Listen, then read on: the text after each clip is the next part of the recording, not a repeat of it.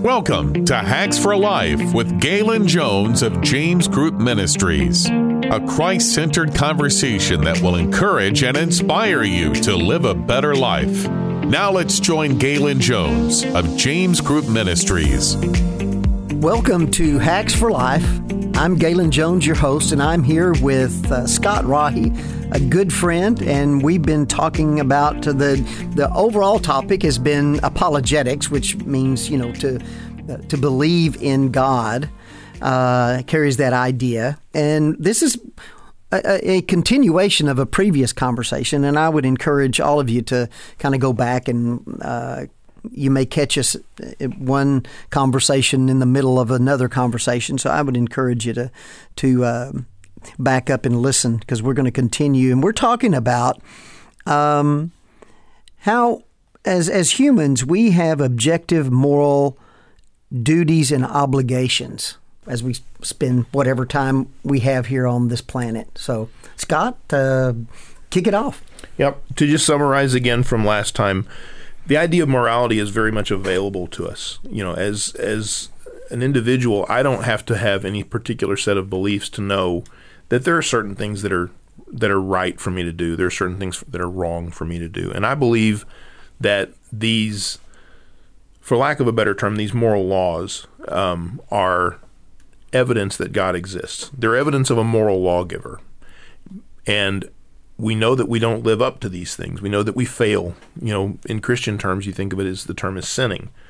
But everybody talks about moral failings. And the fact that we have these moral failings means that there's a standard that we don't meet. Well, I think that standard is a moral law, and I think that moral law comes from a moral lawgiver. Yeah. It's interesting that in the biblical text,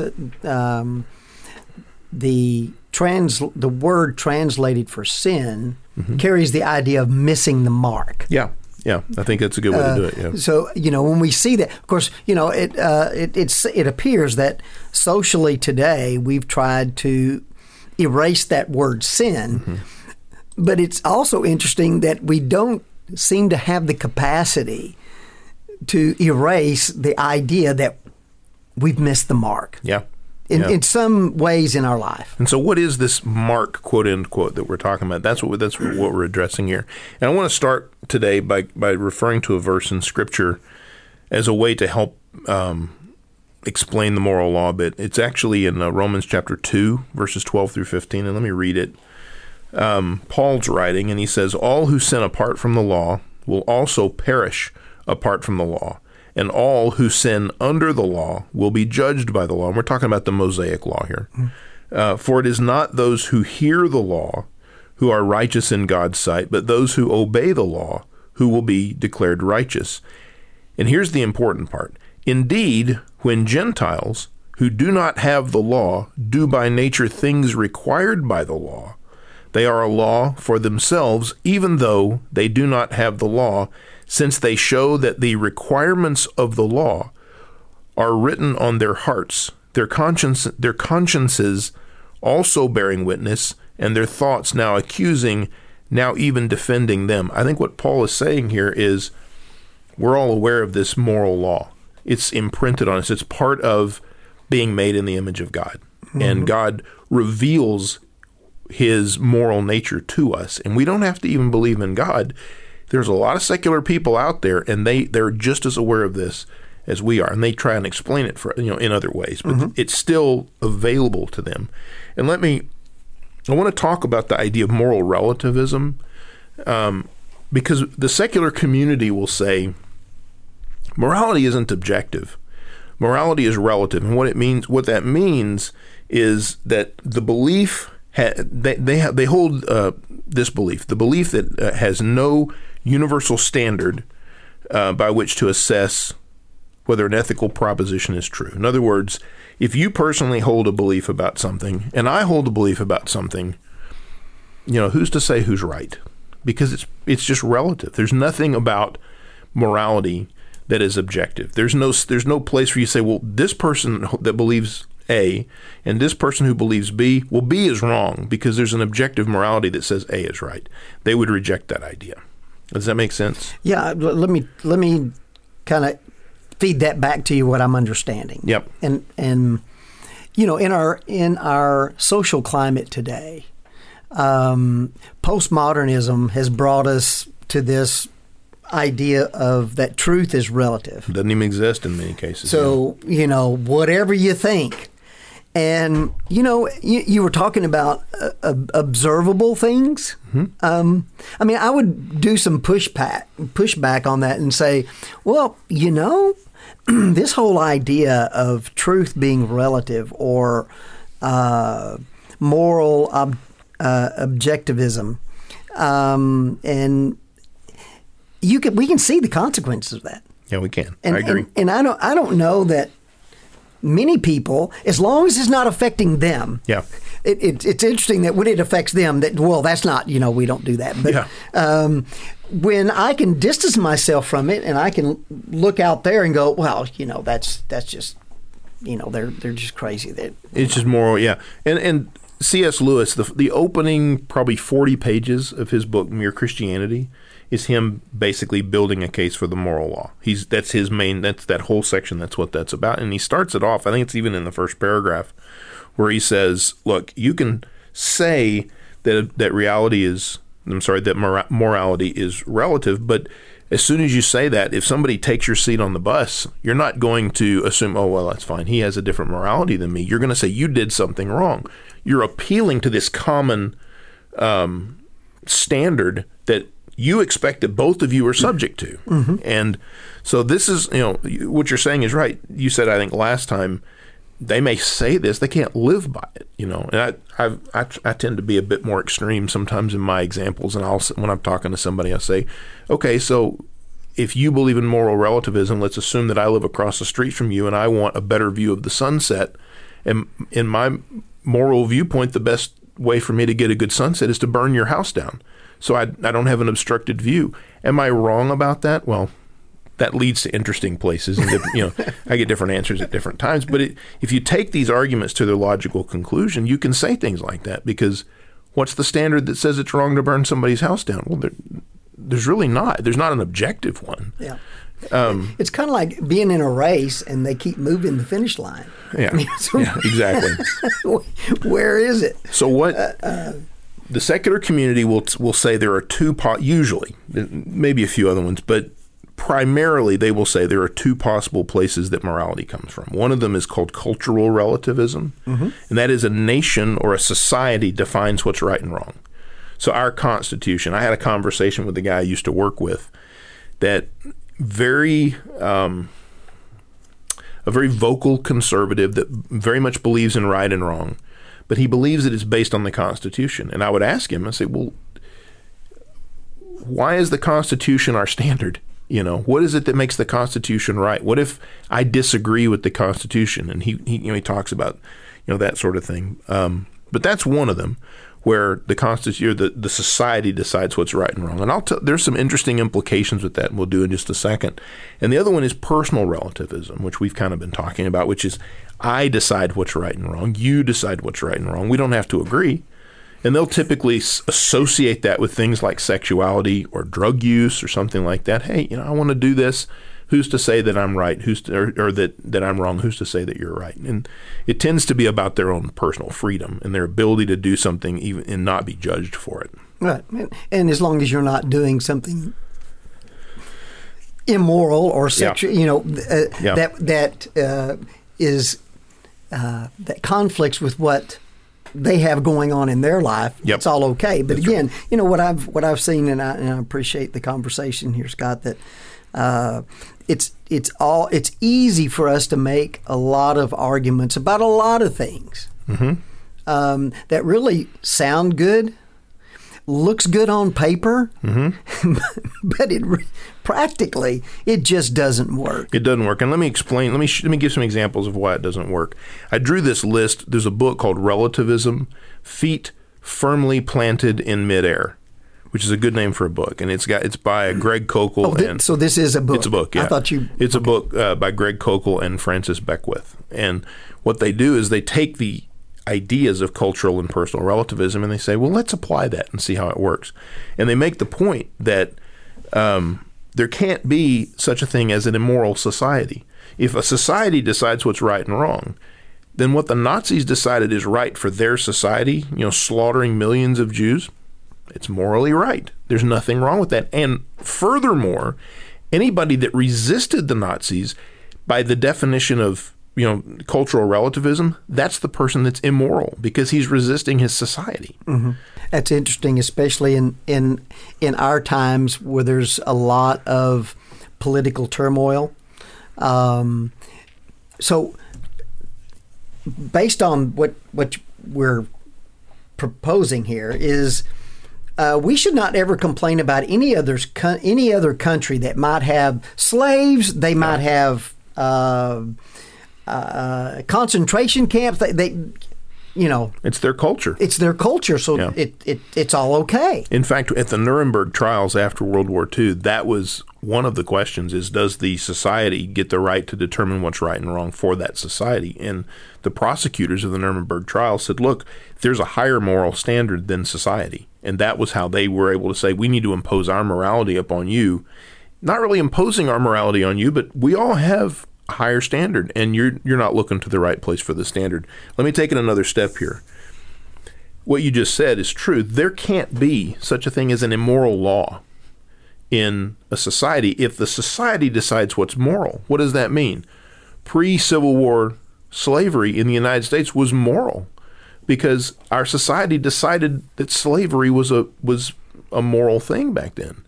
And furthermore, people like Martin Luther King that stood against racial discrimination, he's an immoral man under this standard because he opposed the laws of the time. Right. Now, the secular people that hold to cultural relativism don't like to hear that, but there's no real way out of it. If society decides what's right and Martin Luther King stands against it, well, society's right. Martin Luther King's wrong. He's the immoral one.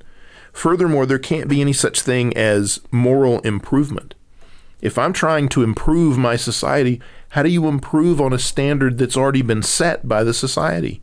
I've decided that slavery is fine. I've decided that racial segregation is fine. Where does the improvement come from? There's no external standard that I can say, you know what, this doesn't meet that mark. Let's get closer to the mark. Let's get closer to the mark. That doesn't exist in cultural relativism. I do want to say here just real quickly, I don't want our listeners to maybe get confused. We're not proposing that slavery or any of these things, segregation, discrimination, are okay. Yeah, we're saying it's not okay. What we're saying is if you embrace this model of cultural relativism, then you lose the ability to stand against things like slavery or racial discrimination or anything that society would say, the slaughtering of the Jews. Mm-hmm. If society says it's okay, if you're a cultural relativist, you have to believe that the culture decides what's right and wrong. And that means that the Nazis were right. That means people that embrace slavery are right. That means all kinds of terrible things. And the thing that's interesting is when somebody's listening to this and they're objecting in their mind to it and they're feeling that, well, that's just wrong. That's the moral law that you're feeling. Yeah, that's the God part. That's the image of God, and you're aware of it, and you're tapping into that. And you're going, yeah, there's something there that says the society doesn't get to tell me whether slavery is right or not. I know that slavery is wrong. Right. So it's interesting, and that's one of the things that's really powerful about this idea of morality is it's not a theoretical thing that I got to read in a book. It's something that's immediately and constantly available to me. Right. I just need to take the time to reflect on that. Right.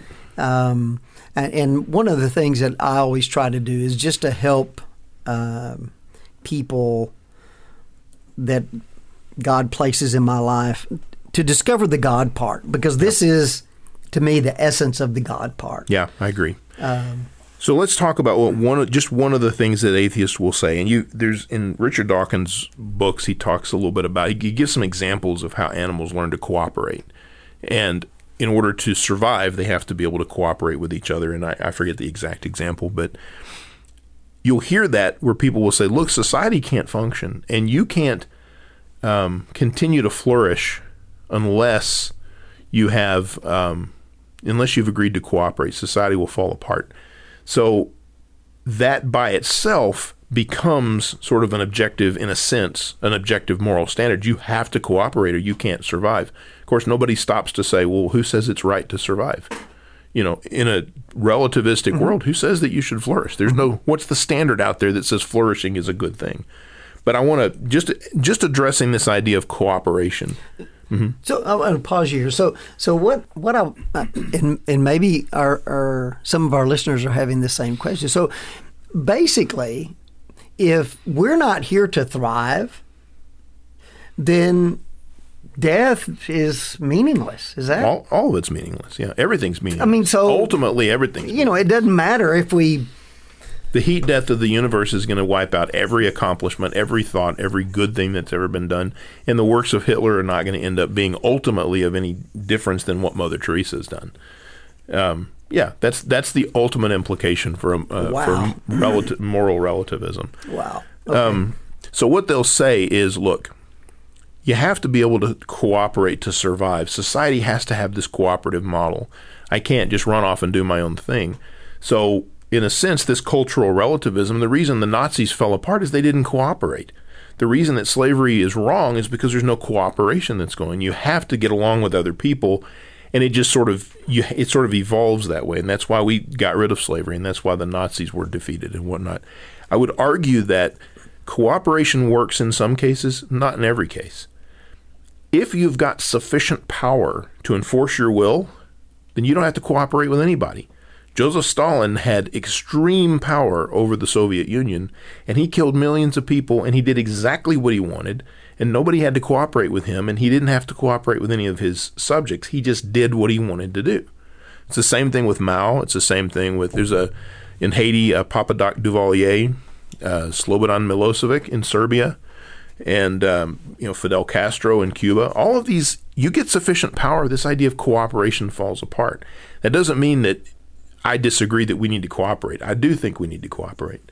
But at the same time, if you're setting that as the reason for morality to exist, all you have to do is find one exception to that and say, well, it doesn't work in this case, so it can't be the absolute reason for this. And we've got exceptions to it. Yeah. I think we have several exceptions to the rule. Anyway. Yeah. One other thing, just real quick, and then we'll wrap this one up and we'll keep going. I want to talk briefly about the idea of self-sacrifice. In a relativistic model, the idea of me doing things that aren't in my best interest, it's difficult to say why I would do that. Does that make sense? Oh, okay. I think I see where you're going. Why would I do something for other people if I'm deciding what's right and wrong for me? Or even if culture decides what's right and wrong. I guess in some senses, culture, you can almost get around that. But people will say, look, whatever you do is ultimately based on self-interest. And that works only until you're in a situation where there's absolutely no self-interest involved, and yet you still feel compelled to do certain things. And you're always compelled to do the thing that seems like it's not in your self-interest. And an example that I've used is the idea of, imagine a school bus that is a bunch of elderly people that are, fully disabled. Maybe they have profound mental issues and they can't think clearly or any of that stuff. And there's a bus and it's burning. You still feel compelled to go in and try and help those people, putting your own life at risk. There's no advantage to it. There's nothing that you will get out of it. There's no personal gain to it. And yet you still feel that compulsion that it's right to try and save that person. And that person has no quality of life. I mean, they're just unaware of the world around them. They're completely paralyzed, and yet it's still wrong to let that person burn up in a fire. That, to me, is above and beyond the idea of cultural norms and, the culture deciding what's right and wrong, me deciding what's right and wrong. You just feel this sense of tugging that says, go do that, that's the right thing. And you have to put yourself at personal risk to do it in those circumstances. I just think all of that just defeats this idea of relative morality. Yep. I think there's other arguments against it, but we're running up against the time, so why don't we pause here and then we'll continue here in the next conversation. Okay, great. I really appreciate that. That tug that we all have. We see someone stranded on the road, and there's for many there is that a person's, stranded on the road and you want to stop and go, you need some help. Sometimes, they just roll down the window. You got everything okay. There's no personal gain there. Nobody's, it's not on camera. Nobody's going to be able to see it.